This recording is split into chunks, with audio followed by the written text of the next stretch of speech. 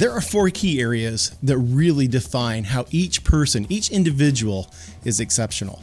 How you think, how you communicate, how you relate, and how you approach your work.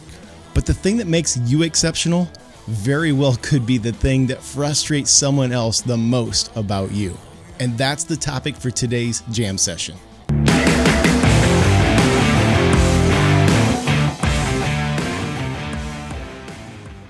If you want to achieve organizational excellence, as a leader, you must understand what makes each person on your team exceptional. But you have to make sure you understand yourself well and what makes you exceptional. Again, how do you think? How do you communicate? How do you relate? And how do you approach work? These absolutely shape how you may think about another person. In other words, you may be impressing your own abilities unfairly onto somebody else.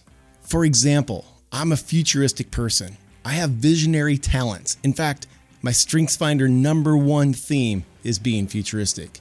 And it's super easy for me to step 5 years, 10 years into the future. I can describe it and see it, and it's effortless. But the problem is that it comes so easy for me, so naturally for me, that at times I can forget to bring you or bring others into the future with me.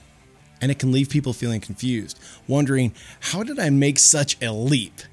And so they'll start to ask clarifying questions. They'll start to investigate what I'm talking about because they're trying to make sense of it. And see, that's a classic example of what makes me exceptional can be entirely frustrating for somebody else.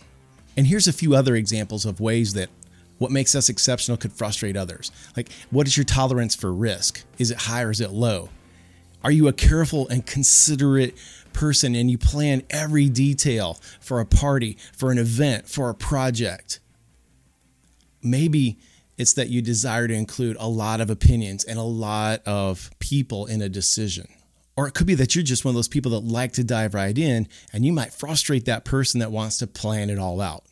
Again, if you want to achieve organizational excellence, you have to understand what makes people exceptional.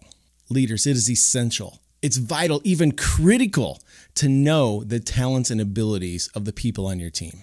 Because when you do that, you unlock creativity, you unlock spontaneous thought, innovation, ideas, and you're doing that by getting out of the way of what makes your people exceptional. What would your business be like? What would the ripple effect be if you achieved this across your company? Whether it's 5 people, 20 people, or 500 people. There's nothing more rewarding for me than working with a business to start conversations based on what makes people exceptional. Their talents, their gifts, what they're passionate about, and focusing on that because that helps resolve conflict. That improves communication. It boosts productivity, and in the end, it's going to make you more profitable.